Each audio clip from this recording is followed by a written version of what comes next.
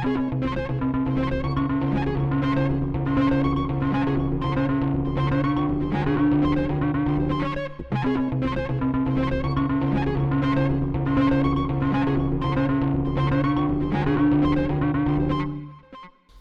Zaman'dan hepinize merhabalar. Ben Aylin Güngör. Ben Hakan Dedeoğlu.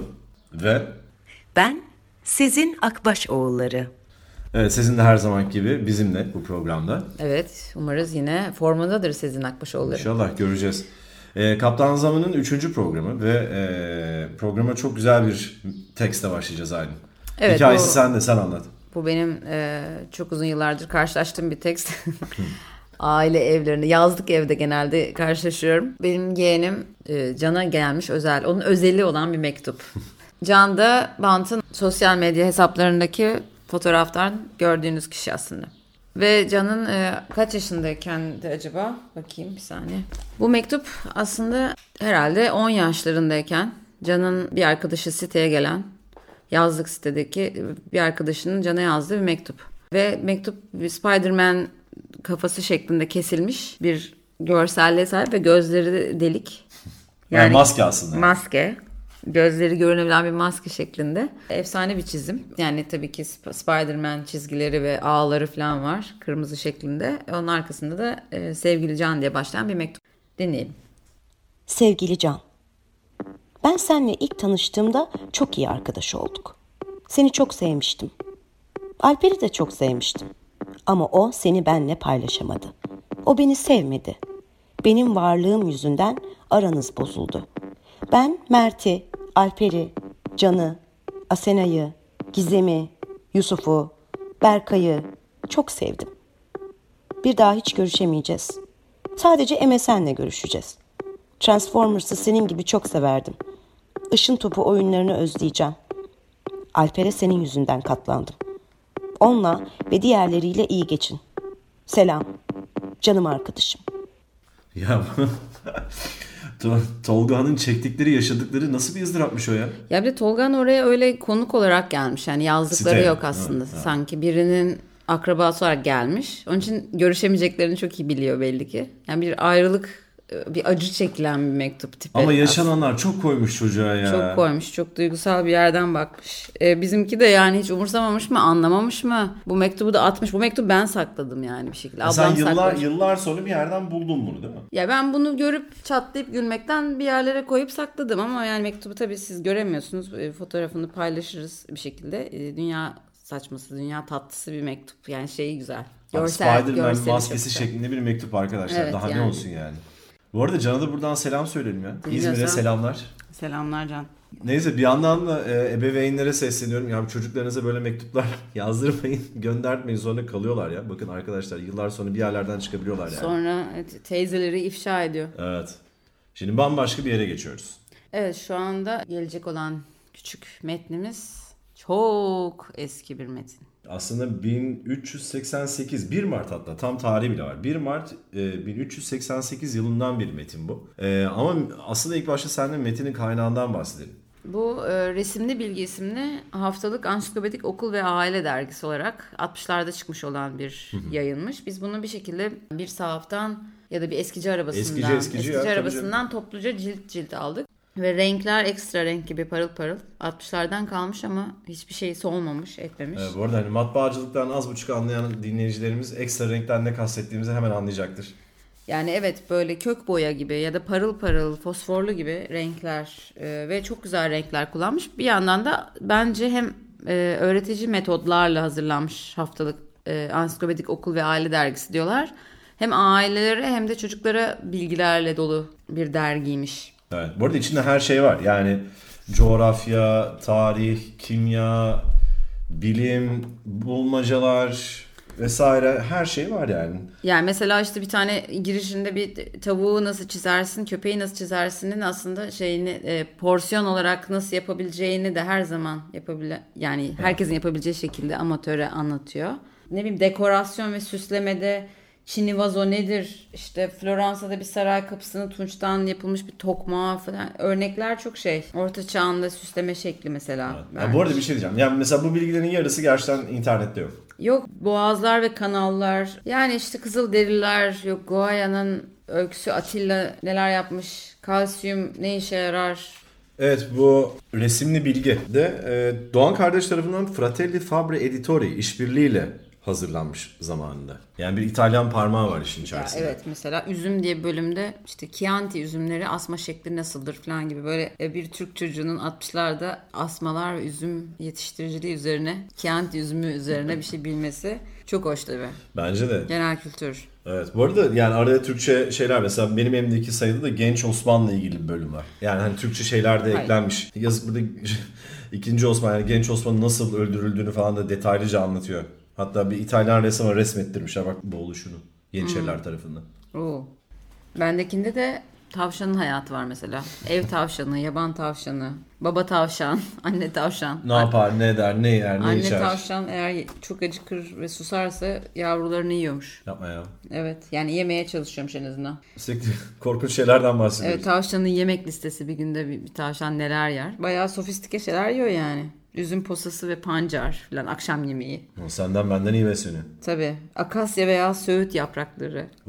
Kuru ot ve bir lahana koçanı yiyormuş. Yeşil ot, fasulye, patates, öğlen yemeği. Çok yararlı bilgiler var. Sabah kahvaltıda ne yediğini söylemiyor mu? Kahvaltısıydı işte o şey. Kuru ot ve lahana koçanı. Yetişkin bir tavşanın. Yetişkin bir tavşan 4 kilo oluyormuş. Ortalama 7 yıl yaşıyormuş. En uzun ömür 9 yılmış. Tavşan günde ortalama 1 kilogram besin alırmış. Vay be. Ve yeni doğan bir yavrunun ağırlığı da 200 grammış. Bakın arkadaşlar, bu bilgileri başka yerlerde edinemezsiniz. Bence evet. Bu arada bu dergilerle takılmak YouTube'da ya da Twitter'da takılmaktan daha eğlenceli. Evet, ben yani çocukluğuma geri döndüm ama 60'larda bir çocukluk yaşıyorum ve aşırı güncel önemli bilgiler alıyorum. Öğrenmediğim şeyleri öğreniyorum, hatta çok ilginç. Sanıyorum hala doğrudur bunlar 60'lar diye, yanlış olacak. Bence en az %95'inin hala geçerliliği vardır. Mesela tavşanlar hala aynı yemek yiyordur muhtemelen. Ya da mesela bir analog fotoğraf nasıl oluyor bana çok güzel anlatabilen bir şey var.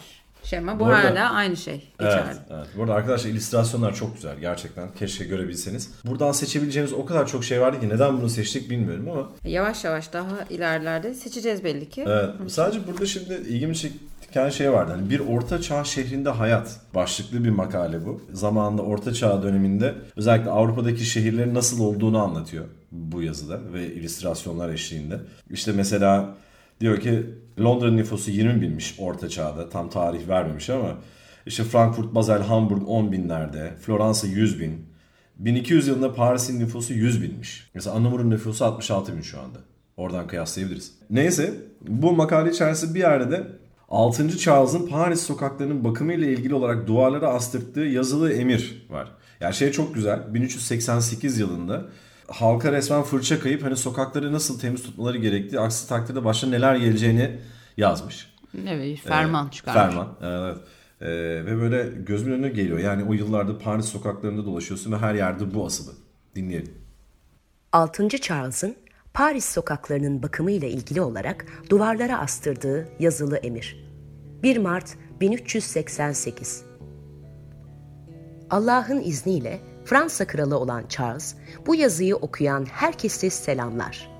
Şehrimizin yönetiminde önemli hatalar bulunduğunu bize bildirdiler. Yollara döşenmiş olan kaldırım taşları fena durumdadır. Bozulup harap olan bu yollardan atla veya arabayla geçerken bir kazaya uğramamak imkansızdır. Yollar ve kale kapıları öylesine harap olmuştur ki şehre yiyecek ve tahıl getiren arabaların devrilmemelerini bir mucize saymak gerekir. Şehir uzun bir süreden beri o kadar pislik, çamur, gübre, moloz ve çöplerle dolmuştur ki artık bunu gören herkes görevlilerin bütün emirlerine rağmen çöplerini açıkça ve çekinmeden evlerinin önlerine dökmeye başlamıştır. Bu utanılacak bir durumdur. Şehrimizin şerefine sürülmüş büyük bir lekedir. Ayrı olarak sokaklara atılan bütün bu iğrenç pislikler şehir halkının korkunç hastalıklara yakalanmasına, sakat kalmasına sebep olacaktır. Bu da bizi çok üzecektir. Kontrol memurumuz bugünden sonra kaldırım taşlarının iyi durumda olmalarını, temiz tutulmalarını sağlayacak tedbirler alacaktır.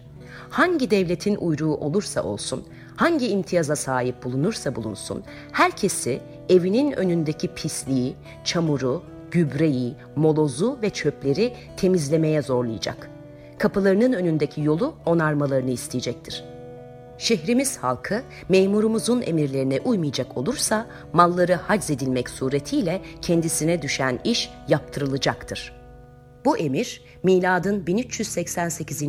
ve saltanatımızın 9. yılında yazılmış ve imzalanmıştır. Yani bundan 700 yıl önce de durum aynı. Belediyecilik, hizmet. 6. Charles şehrinden utanmış belli ki. Yalnız ceza çok sert. Yani hem tüm mallarını alıyorlar, bir de sana işi yaptırtıyorlar sonra. Neyse, resimli Bilgi Ansiklopedisindeki seyahatimize devam ediyoruz. Aylin, bunu da sen seçmiştin. Yani evet, bu aslında biraz şeyle ilgili. Denizciler ve gemiler ve donanmalar ve falanla çok ilgileniyor bu şekilde bu dergi. Evet. Ve herhalde o dönemler için çok önemli bir, 60'lar için önemli bir bilgi durumuymuş sanki. Ama bir yandan da işte vitaminleri anlatmak için uzun bir deniz yolculuğunu örnek vermiş. Onu dinleyebiliriz. Vitaminler. Bundan önceki yüzyıllarda yelkenli gemiler çağında deniz yolculukları çok defa haftalarca sürüyor.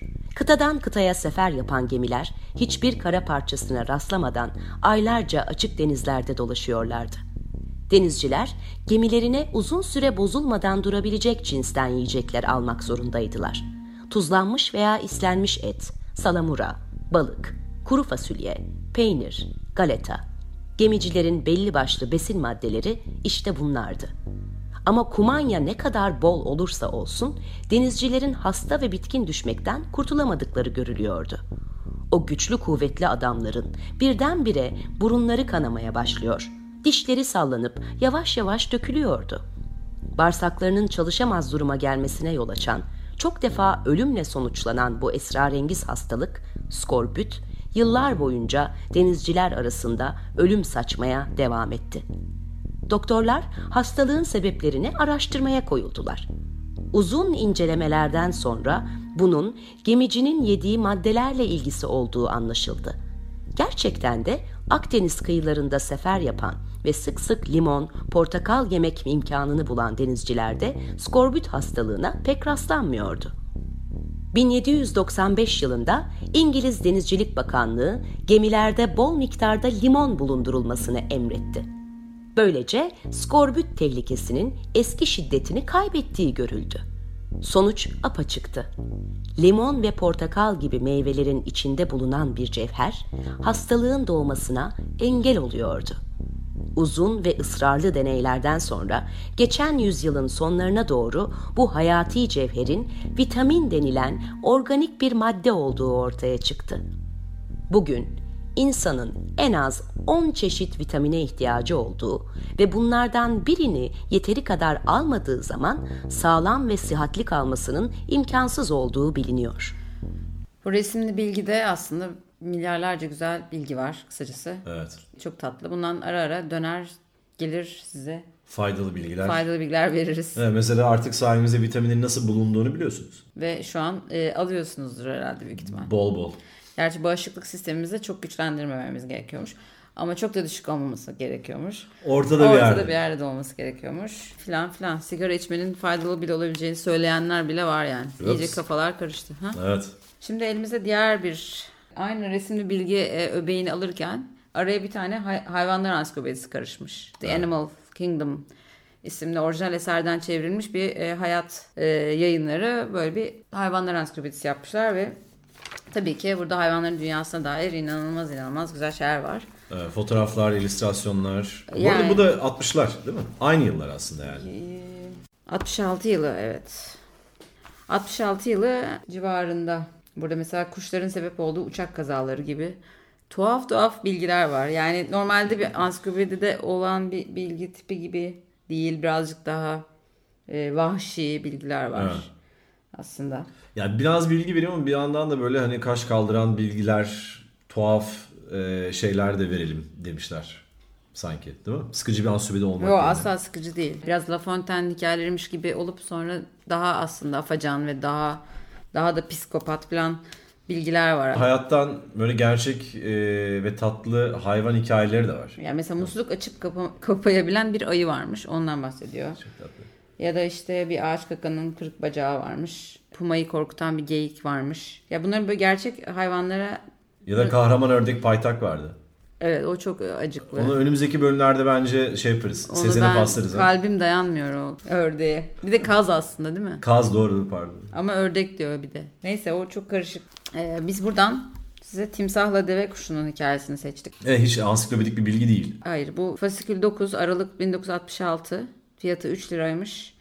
Aylık fasiküller halinde çıkan resimli büyük bir ansiklopediymiş bu. Ve bunu bir şekilde bir yerlerinden kesiyorsun ve bir şey biriktiriyorsun herhalde. Buradan kesiniz demiş mesela. Yazı İşleri Müdürü Sezai Solelli ve Neşriyat Müdürü Şevket Rado tarafından. Bu giriş bölümünde de Timsahla Deve Kuşu isimli Alfonso Alais'e ait bir küçük... Gerçekten bu işte evet kaleme aldığı hikaye tam olarak ne anlatmaya çalıştığını biz anlamadık. Korkunç bir finali var. Korkunç, evet, biraz hüzünlü. Dinleyin. Sezin.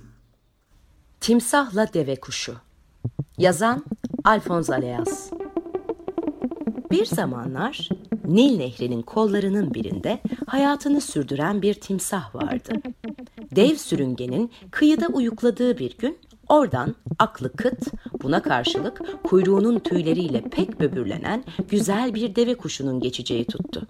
Timsahı görünce "Aman ne kadar çirkinsin dostum" diye kıkırdadı. Zekadan yoksun deve kuşu böyle derken sağa sola dönüyor ve güzel tüylerini nispet verir gibi dev sürüngene gösteriyordu. O esnada ufukta bir toz bulutu belirdi. Timsahın gene iyiliği tuttu. "Aman dikkat et" dedi. "Deve kuşu avcıları geliyor. Kaçamazsan kurşunu yersin güzel dostum. Çok şükür çirkinliğim beni açgözlü insanlardan koruyor." Deve kuşu dudak büktü. Çok doğru. Seni ne diye öldürsünler? O çirkin kuyruğun benim güzelim tüylerim gibi şık hanımların şapkalarını süsleyemez ki. Deve kuşu bu küstahlığı edecek yerde kaçsa daha iyi ederdi. Zira tam o anda bir kurşun onu tam kalbinden vurdu. Timsahın da bu manzara karşısında sevinmesi hata olmuştu. Zira keyfinden dişlerini takırdatırken çıkardığı gürültü avcılardan birinin o tarafa dönmesine sebep oldu.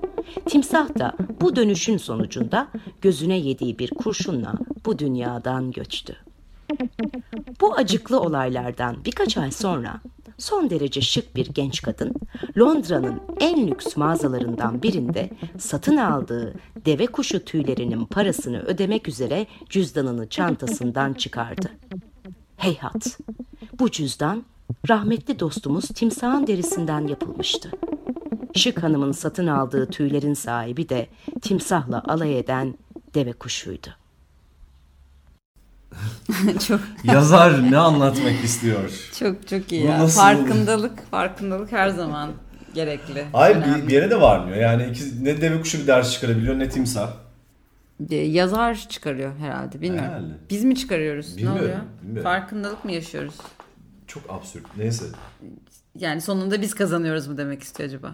Galiba. Bir yandan da. Fransa'daki zengin kadın kazanıyor. O kazanmış belli ki çünkü. Evet. Son gülen olmuş. Evet.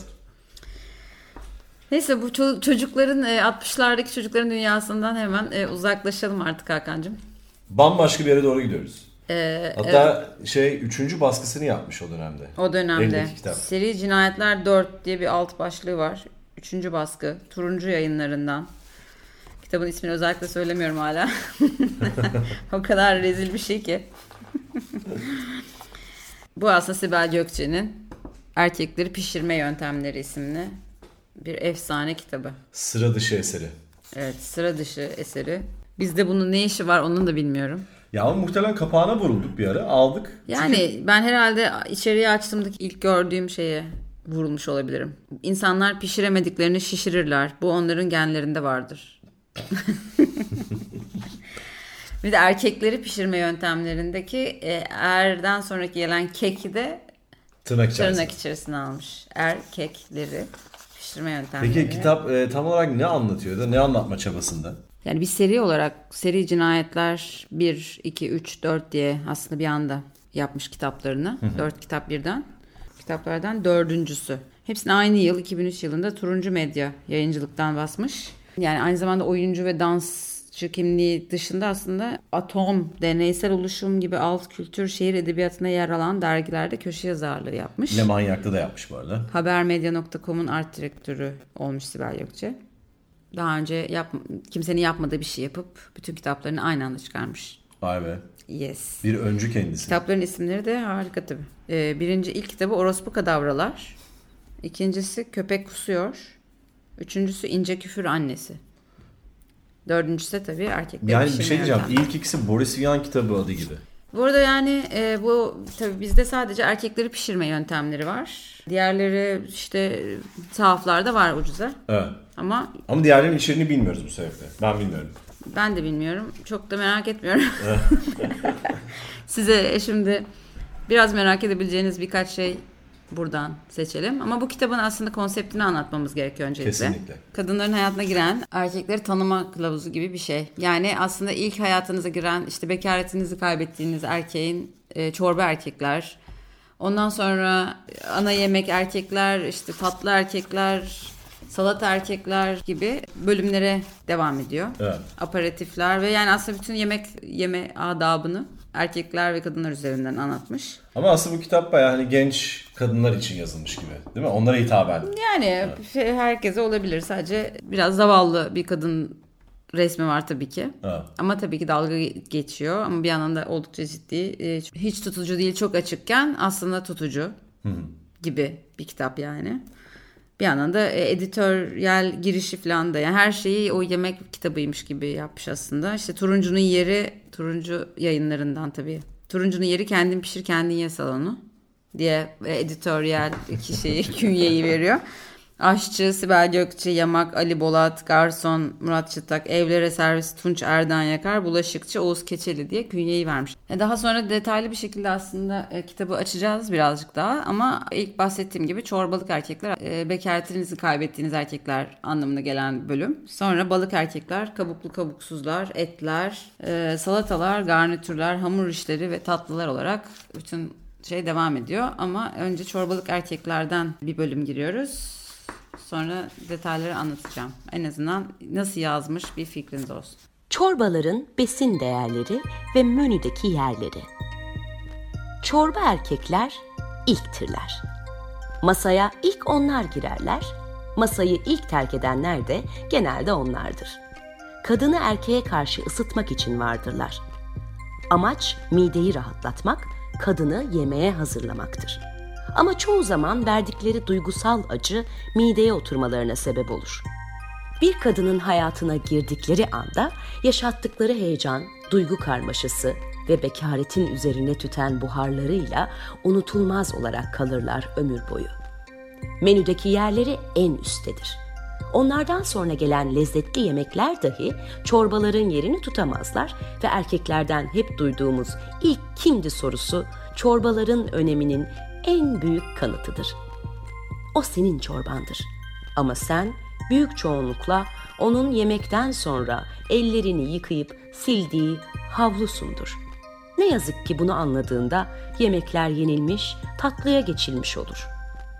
Besin değerleri çeşitli etkenlere bağlıdır. Paralıysa çok lezzetlidir. Yakışıklıysa tadından yenmez.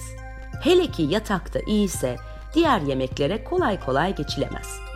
Üçünün bir arada bulunduğu örneklere pek sık rastlanmasa da bulundukları anda kafalanmamaları bir kadının hanesine en büyük aptallık olarak yazılabilir.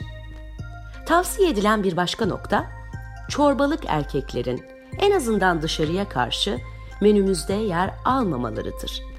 Mümkünse hayatımız boyunca karşımıza çıkan her erkeğe çorba erkek muamelesi yapılması, diğer yemeklerde yaşanacak mutluluk için çok gereklidir. Çorbadan korkanlar, tarifleri öğrendikten sonra büyük bir zevkle yemek trafiğini en yüksek kaliteye getirebilecek kadar ustalaşacaklardır. Çorba erkeklerden bahsetti ki kitabın başında da bu kitabın tam olduğunu söyleyemem. Ben sadece bildiğim teknikleri deneyerek buldum ve zamanla tartarak yarattığım şeyleri paylaşıyorum. Okuyucularım beni hoş görsünler falan demiş. Sonra işte unutmayın ki iyi bir erkek lezzetli bir yemek gibidir ama lezzetli bir yemek iyi bir erkeğe benzemez demiş. Ve sonra da not iletmiş bir tane. Ölçülerim gramla değil göz kararıdır. Esprinin ölçüsü en doğaldır. İç sesinizi dinleyin diye de devam ediyor. Evet. Baktıkça, ilerledikçe daha da saçmalıyor. Bu ilk erkekleri, çorba erkekleri şeye bağlıyor işte. Önce kalori değerleri var, işte dikkat edilecek görgü kuralları var. Mesela işte yaşadığınız bir şeyi aileniz, babanız falan ortaya çıkardıysa çorba erkekle birlikte olduğunuzu, anneniz bunu hemen anlar, durumunuzu anlar ama sizi asla anlayamaz. Onu da şöyle söylüyor işte, çünkü içtiği çorbayı ana yemek olarak kullanan bir anne sizi kolay anlamaz. Yani korkunç. Neyse sonra da çorba çeşitlerine geçiyor. Yani artık yaratıcılıkta bir doruk noktası falan yaşanıyor. İşte ezogelin çorbası erkekler. Bunlar 2 arada bir derede olan erkekler işte. Tarhana çorbası erkekler. Bunlar köy kokan erkekler. Allah. Sonra patates çorbası var. Az sonra dinleyeceğiniz. İşkembe çorbası var. Onları barlardan sonra rastlıyorsunuz genelde. Bar çıkışında. Bir de mantı erkekler var. Bunlar da üzerinde en fazla düşünülen, en fazla iz bırakan, en uğraşılmış, platonik hayalleri süsleyen erkeklermiş.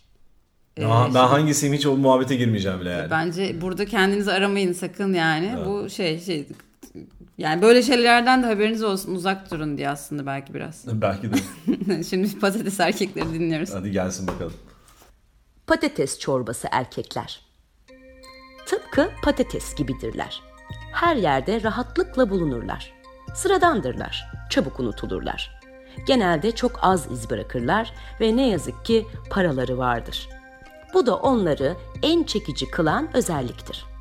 Bu tarz erkeklere rastlayan kadınlar ilk erkekleri olarak hep ikinci erkeklerini sayarlar. Genelde televole kızlarının tercihidirler. Onları giyimlerinden, aptalca esprilerinden kolaylıkla tanıyabilirsiniz. Kafaları çok çalışmaz ve genelde vücutları yağlıdır. Vücutlarındaki o yağ, babalarının göt ve göbeğinden kalan mirastır. Daha önce de belirttiğim gibi paralıdırlar. Paralı okullarda okurlar. Parayla yaşarlar ve dibi delinmiş bir patates çuvalı gibi boş ölürler. Üzerinde içilmemeli damgasıyla dolaşırlar. Bu tiplerin üzerinde baskı kurmanız gerçekten çok zor olabilir. Çünkü en büyük güç ellerindedir ve o güvenle dolaşırlar ortalıkta. Tercihinizi ondan yana yaptıysanız kendinizden ödün vermeyi de göze almışsınızdır. Sezin de bayılmış belli ki. Vallahi çok canım sıkılıyor. Kendimi keseceğim. Zavallı Sezin demek istedim. Çorba erkekler. Kim bilir Sibel Gökçe neler yaşıyordu da bunları yazdı ya. Evet. Yani diğer kitaplarında merak ediyor insan tabii. Evet. Orospu kadavralar neden bahsediyor mesela? Ya, müthiş bir isim o. Yani ürkütücü. Şimdi buradan balığa geçiyor. İkinci olarak sofraya gelenler acemiliğin heyecanı hem de ikinci ilişkiyi yaşamanın verdiği ben deneyimliyim artık duygusuyla tanıştığınız erkekler. Ve oldukça lezzetliler. Çoğu zaman çorba huzursuzluk ve mutsuzluk verdiyse çorbanın yerini tutarlar ve deneyim kazandığın için aslında zevk almaya başlarsın bu erkeklerle isimli bir bölüm aslında. Uzun uzun anlatacak değilim ama Sezin'den okumasını istediğimiz bölüm aslında balık alırken dikkat edilecek noktalar. Çünkü bu ikinci erkek yaş itibariyle de büyük de olabiliyor bir anda gibisinden. Bir yere gidiyor bakalım. Dinliyoruz. Balık alırken dikkat edilecek noktalar. Taze bir balık ne kadar kuvvetli ve doyurucu bir besinse, bayatlamış bir balıkta o derece tehlikelidir. Yaşı 40'ı geçmiş balıklar, eğer paraları ve hemen ölme ihtimalleri yoksa, bayatlamış balıklardır. Bayat balıklar sağlık için oldukça tehlikelidir. İnsanı zehirleyerek ölümüne bile sebep olurlar. Bunun için parası yoksa balığın tazeliğine çok dikkat etmek gerekir. Taze balığın özellikleri: 1. Gözleri canlı, parlak ve çukura kaçmamıştır. Gözaltı ve üstünde torba bulunmaz. 2. Eti sert ve diridir. Bastırıldığı zaman çukurlaşmaz. 3. Önünde bir çadırla dolaşır. 30'una kadar da çadırı toplayıp gitmez. 4. Güzel kokuludur. 5. Saçları kolay kolay dökülmez. Bu görünüşe sahip balıklar tazedir. Hemen pişirilmeleri ve tüketilmeleri gerekmektedir. Aksi görünüşe sahip olanlar bayattır.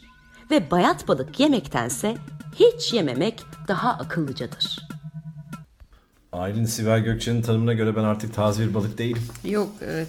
Maalesef. Kendimi giderek kötü hissetmeye başladım yalnız. Saçlar dökülüyor. Evet. Neyse Neyse, bu konuyu fazla detaya kapatalım girmeyelim. bence Evet. de. Bunları burada anlatacak değilim herhalde.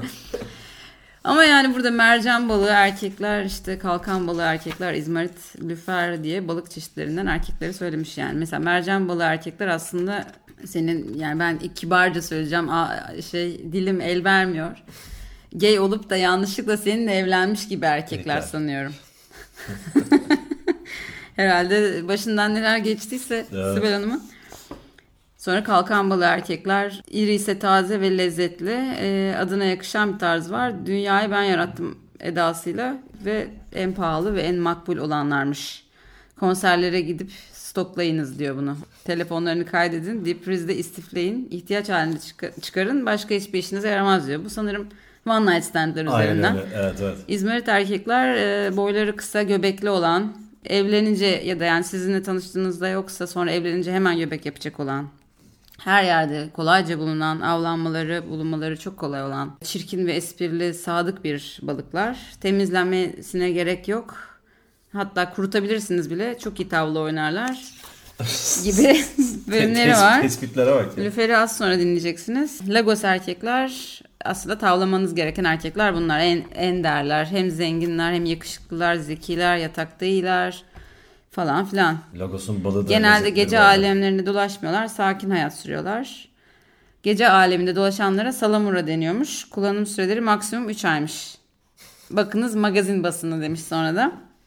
Bunlarla aslında müzayedelere gidiyorsun. Sergi ve kokteylleri gidiyorsun. O tarz sanat etkinliklerine gidiyorsun.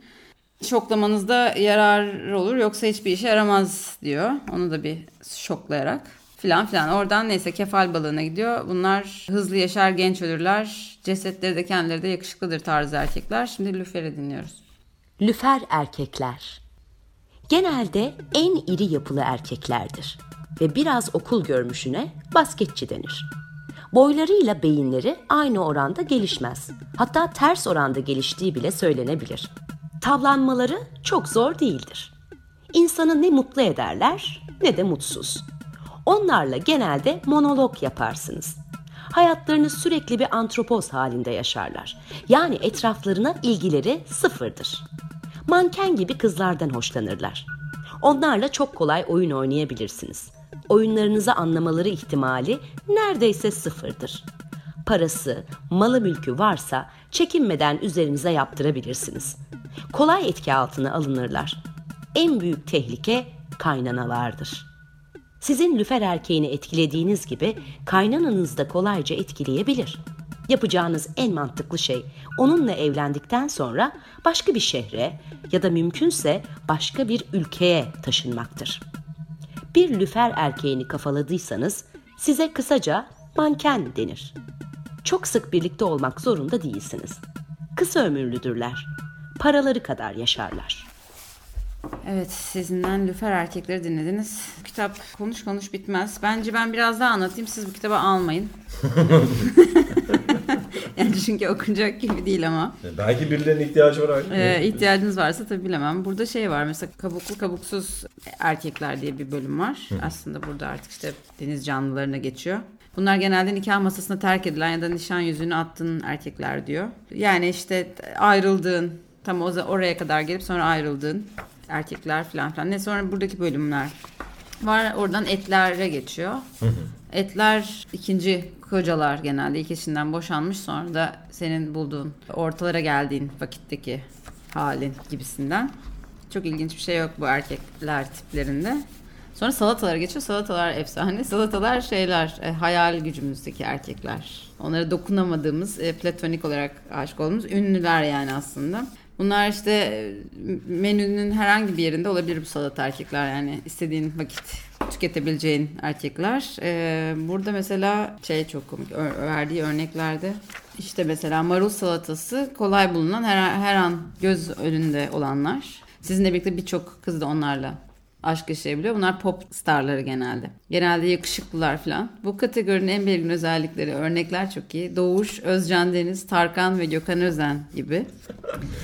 Name dropping yapmasaydı daha iyiydi. Tabii çok iyi. Name droppingler iyi. Özcan Deniz mi? Evet. Çoban salatası erkekler. Çoban salatası genelde kırsal kesimden gelip hem hırsları hem yanık sesleri olan. Yani marul kadar ortalıkta değiller. Yine de varlar ama ve memleket kokuyorlar. Bunlar da Kenan İmirzalıoğlu, işte Mahsun Kırmızıgül, Alişan gibi örnekler. Rus salatası erkekler var. Bunlar Hollywood yıldızları. Bunlar genelde Brad Pitt, George Clooney, Ricky Martin gibi. Ama kendisi ben şahsen Kurt Cobain'i tercih ederim. Yaşasaydı demiş.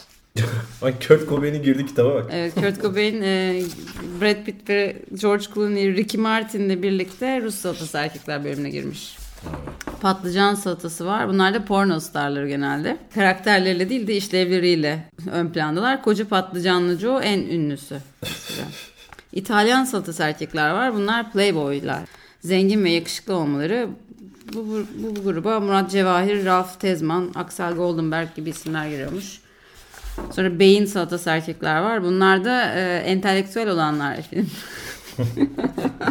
Bunlar yakışıklı olmuyorlar ama karizmaları paçalarından akıyor. Bunlara da Can Dündar, Kürşat Başar, Tuna Kiremitçi falan eklemiş. Peynir salatası var. Bunlar da bir zamanların hızlı playboyları. Zamanla karşılarına çıkan güzel ve akıllı bir kadın dolayısıyla peynir kıvamına gelmişler. Burada Kaya Çilingiroğlu, Mehmet Ali Erbil falan gibi isimler var. Sonra garnitüre geçiyoruz. Garnitür kaçamak yapılan erkeklermiş. İyi yanı dırdır etmemeleri, sizi kıskanmamaları falan gibi. Sonra da hamur işi erkeklere geçiyor. Hamur işi erkekler aslında menopoz döneminde bir kadının hayatında artık yani her şey bitmiş gibi olduğu bir dönemde tekrar olayları canlandıran, dürtüleri harekete geçiren orta yaş sonrası yaşlandığındaki erkekler. En son tatlıya geçiyor. Tatlıda da diyor ki eğer bu noktaya geldiyseniz kitabın ve ömrünüzün sonuna gelmişsinizdir diyor. Bu herhalde 80 yaşında yaşadığın aşktan falan bahsediyor. İşte menüdeki son ilişkiniz gibi bir bölüm. Neyse gittikçe ama ben yani bunları size anlatabilmek için bunu böyle bayağı bakmak zorunda kaldım ve çok yoruldum. Bu arada bir şey diyeceğim. Baştan sona okumadı Aylin tabii ki. Ama yani bu kadar yeter işte. Evet. Güzel. Bence birileri alacak bu kitabı. Ya alın bence. İşte seri cinayetler 4 ben orospu kadavraları da merak ettim. Onu ben bayağı merak ediyorum orada. Çok tuhaf isimleri var ya kitapların. Neyse Sibel Gökçe'den çıkalım artık. Şöyle Kaptan Zaman'ın bir süper kahramanı olsaydı. Gökhan Akçura. Evet. Gökhan abimiz. Kendisini pek seviyoruz. Çok değerli biri ve bence bayağı şanslıyız bu arada. Sadece biz değil hepimiz. Herkes çok şanslı.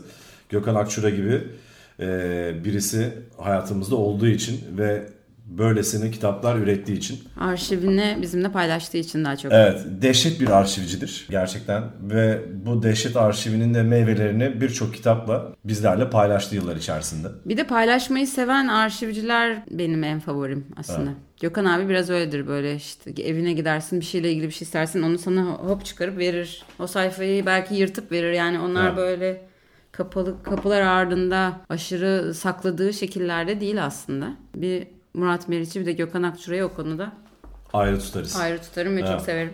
Bu arada gerçekten Gökhan Akçura'yı duymadıysanız mutlaka hemen şu an bilgisayarınızın başına geçin ve bu konulara merakınız varsa hemen adını yazın, okuyun, bakın, kitaplarını edinin ve bu arada son zamanlarda 2 yeni kitabı yayınlandı Oğlak Yayınları tarafından. Biri İstanbul Şarkıları, Şehrin Müzikli Tarihinde Kazı Çalışmaları.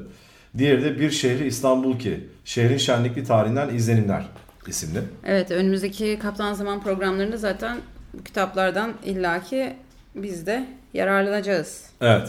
Ama bu programda Gökhan Akçura'nın Ay'a Seyahat isimli kitabından bir bölümü Sezin Akbaşoğulları'nı okuttuk. Neden bu bölümü okuttuk bilmiyorum ama bir yandan da İstanbul'un gece yani eski Osmanlı zamanında ki İstanbul'un geceleriyle ilgili bir bölüm var. Aslında bu sokağa çıkma yasağı durumundaki gecenin sessizliği üzerine evde sanki ne izliyorsan o dizinin sesi bütün sokağa yayılıyormuş gibi bir his var. Bunun ışıksız olduğu bir versiyon nasıl olurdu gibi düşününce bu yazı Doğru zamanında değil mi? yazı. Evet kesinlikle. Bir de İstanbul dünyanın en karanlık şehirlerinden biriymiş ve hatta böyle tanınıyormuş yani. Sadece sen de diyordun, Ramazan dönemlerinde aydınlatılıyormuş. Ve tabii büyük bir şenlik haline geliyormuş. Ramazan'ı onun için çok heyecanla bekliyorlar. Çünkü o Haliç tarafı böyle öyle güzel aydınlanıyor ki. Ve insanlar o sırada geceleri yaşıyorlar. Yani biraz İspanya mantığı gibi. Evet. Ama onun dışında bayağı... Yani gündüzler biraz siestalı, akşamda fiestalı geçmekte Ramazanlarda. Tabii ki fenersiz dışarı çıkmak yasak ve tehlikeli. Sokaklar aşırı karanlık ve her an bir sokak köpeğine basma ihtimaliniz var. Ahmet Rasim'in orada bir notu var öyle kitapta. Neyse biz anlatmayalım, Sezin okusun ve bağlanıyoruz Sezin'e. Korku yılları. Osmanlı'da geceler ürkütücüdür. Bırakın erken dönemleri, 19. yüzyılın ikinci yarısında bile karanlık gecenin tek gerçeğidir. Sadri Sema gece iner inmez ortalığa vahşi bir sessizlik sinerdi diye anlatmaya başlar. Rüzgarların yangın yerlerinde kalmış bina iskeletleri arasında kopardığı sesler, karanlıkların içinden duyulan uğultular, birer istibdat canavarına benzeyen yanık bacalar, duvarlar, insanı ürküntüden ürküntüye sürüklerdi. Şuradan buradan dönen iş sahipleri yollardan telaşlı telaşlı birer hayalet gibi geçip giderler, kıvrımlarda kayboluverirlerdi. Her taraf boş, her taraf yokluk. Akşam ezanları okundu mu, ezan vakti oldu mu, İstanbul'a korkunç bir sessizlik çökerdi. Gece herkes evinde, kapılar kilitli, pencereler parmaklıklı, kafesler, perdeler sımsıkı kapalı. Ahmet Haşim bu karanlığın manasını şöyle anlatır. Gece her çeşit kuruntuların kafatasımızın kovuklarından çıkıp hakikat çehreleri takınarak sürü sürü ortaya dağıldıkları, yeri ve göğü tuttukları saattir. Uyku geceye bir panzehir gibi tesir etmese, insan karanlıklar içinde duyacağı ve göreceği şeylerle kolayca aklını oynatabilir. Uykusu kaçmış bir adam, oturduğu odanın penceresinden kendi bahçesine bile bakamaz.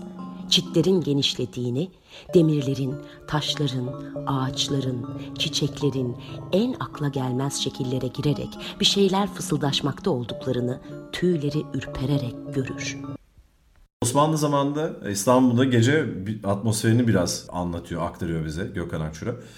Hatta gece sokağa çıkma zorunda kalan herkes ay ışığı olsa bile bir fener taşımaya zorunluydu diyor yani. Fener namuslu bir insanın kendisinin görülmesinden korkmadığını göstermek için taşınırdı. Çünkü ürkütücü bir ortamda benden korkmayınız demek istiyorlar. Evet. Bir de güneş battıktan bir yarım saat sonra bütün İstanbullular evlerine çekilmiş. Ondan sonra da yine bir yer daha okutacağız şimdi Sezin Akbaşoğulları'na. Orası Gece ve Işık başlığının altında olan bir bölüm. Yine o yıllara dair güzel bir izlenim aktarıyor. 1874 yılından Edmondo de Amicis aktarıyor İstanbul ve gece gözlemlerini. Dinleyelim. Gece ve Işık. İstanbul gecelerine ait bir kuşbaşı gözlem. 1874 yılında Edmondo de Amicis anlatıyor. İstanbul, Avrupa'nın gündüz en parlak, gece en karanlık şehridir. Tek tük ve birbirinden çok uzak olan fenerler belli başlı sokakları ancak aydınlatır. Ötekiler mağara gibidir. Kimse elinde bir fener olmadan bu sokaklara girmeyi göze alamaz. Bu yüzden gece olur olmaz şehir ıssızlaşır. Bekçilerden, köpek sürülerinden, kimse görmeden kaçan günahkar kadınlardan, yerin altındaki meyhanelerden çıkan delikanlılardan, yollarda ve mezarlıklarda, orada burada şuleler gibi bir parlayıp bir sönen esrarlı fenerlerden başka bir şey görülmez. İşte o zaman İstanbul'u Beyoğlu ve Galata'nın yüksek yerlerinden seyretmelidir. Aydınlatılmış birçok küçük pencere, gemi fenerleri, Haliç'in akisleri ve yıldızlar 4 millik bir ufukta titrek ışıklar meydana getirirler. Liman, gökyüzü ve şehir birbirine karışır. Her şey fezaymış gibi gelir. Sema bulutlu olduğu ve ay küçücük bir yerde sakin sakin parladığı zaman kapkaranlık İstanbul'un, kapkaranlık koruluklarının ve bahçelerinin üstünde Selahattin camilerin bir dizi kocaman mermer mezar gibi ağardığı görülür ve şehir devler halkının kabristanı havasına girer. Evet, Gökhan Akçura'nın Ay'a Seyahat isimli kitabından bölümler okudu Sezin Akbaşoğulları. Bu Gece isimli bölümdü. Bu arada 3 kitaplık Zaman Makinesi isimli bir serinin ilk kitabı. İlk kitabı, evet. Yani ikinci kitap Homini Gırtlak, yeme içmeyle ilgili olan İstanbul yaşamı. Üçüncüsü İstanbul Twist, eğlence mekanları, caz ve dans ve kulüpler üzerine bir dönemi. Bunda da aslında birçok farklı şey var yani. Mesela atıyorum hani İstanbul'da vampir hikayeleri ve izleri, cadıcılık, Ay'a ilk seyahat ve bunun işte Türkiye'ye etkisi vesaire ya da aslında son harem ağaları ile ilgili bir bölüm var ki o da çok enteresan. Çok güzel bir bölüm o. Yani. Evet, kitaptan öğreniyoruz ki tabii ki hani Osmanlı'da saray hayatı bir noktada bitiyor. Harem ağalarının işleri bitiyor. Bunlar da böyle bir grup yaşlı ve emekli işleri bitmiş harem ağaları İstanbul'da bir köşkte hep birlikte yaşıyorlar. Ve aslında bunlar şöyle bir gelenek varmış. Harem ağaları Etiyopya'dan getiriliyor. Ufak yaşta. Bunlar da maalesef aslında Osmanlı tarafından değil Etiyopya'daki kabile savaşları sırasında esir düşüp yiğidiş edilen kişiler. Ve köle pazarlarında Osmanlılar tarafından alınıyor ve saraya getiriliyorlar. Ama işte bu kitapta anlatılan bölüm çok güzel. Çünkü yoldan geçen bir insan kılığında bir gazeteci konağa misafir olarak gidiyor. Çok susadığını söylüyor. İşte su ikram eder misiniz diye konağa giriyor. Konağın bahçesine. Ve hikayelerini dinlemeye başlıyor. Evet ve sonra da bir röportaj gibi gizli bir röportaj olarak bunu sonra gazetede yayınlıyor. Gökhan Akçura da bunu olduğu gibi bize aktarmış. Çok da güzel bir bölüm gerçekten de. Dolayısıyla bu kitabı şiddetle tavsiye ederiz. Birçok şey öğreneceksiniz. Evet, bu seriyi genel olarak aslında eğer bu programı seviyorsanız Gökhan Akçura'nın bütün kitaplarını gidin alın. Evet.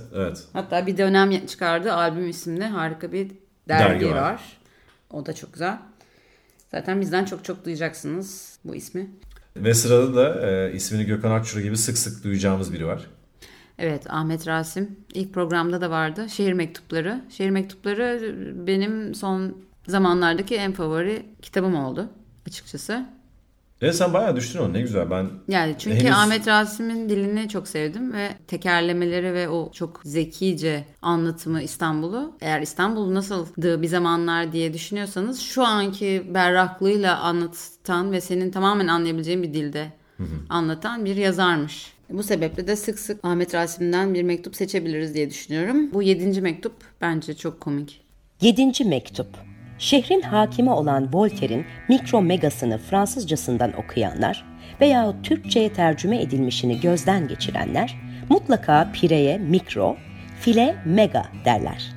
Yani pire büyümüş fil olmuş, fil küçülmüş de pire olmuş gibidir. Fakat aralarında ne kadar büyük fark var değil mi? Birinde kocaman bir hortum, iri sivri 2 diş, incir yaprağı biçiminde 2 kulak, yerinde rahat.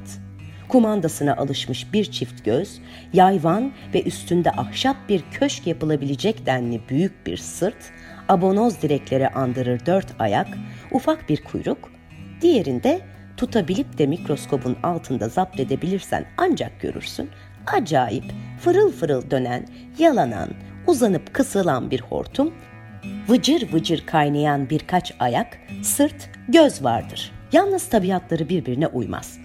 Birinin yanına gidilmez, diğeri insanın her tarafına sokulur. Biri vahşi bir hayvan, diğeri evcil.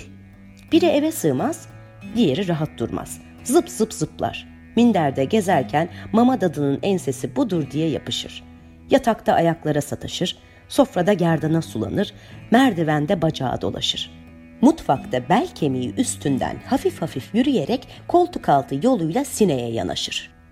Yükte yorgan arkasına sıkışır, bahçede süprüntüye karışır.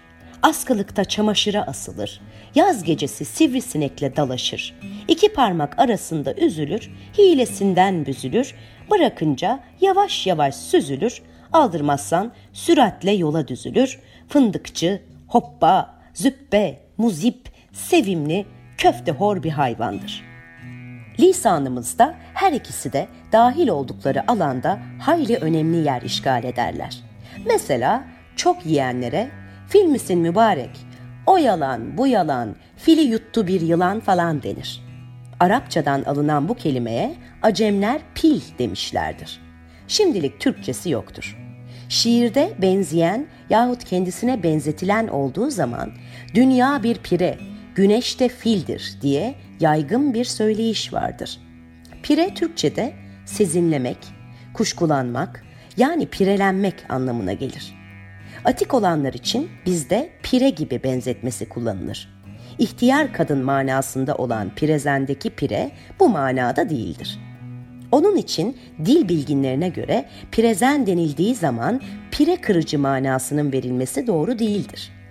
Deveciyle görüşen kapısını yüksek açmalı denildiği gibi filciyle görüşen de mutfağını geniş yaptırmalı atasözünün söylendiğini baba yaverin ağzından işitmiştim. Sahafın anlattığına göre fil, bilmek eyleminin emir kipinde olan bil ve pire de dikişte kullanılan tire vezinindendir. Yabancı birkaç dilde fil kelimesi muhabbet anlamındadır. Filantrop, insan sevgisi, insaniyet, insaniyete aşık olan demektir. Piro kelimesi de pire kelimesi gibi gelmiştir. Pirotekni, ateş ilmi diye tercüme edilir. Ve programın sonuna geldik. Bir sonrakinde görüşmek üzere. Sezin görüşürüz. Sezin görüşürüz. Özledik. Ah sizi küçük köfte horlar. Hoşça kalın.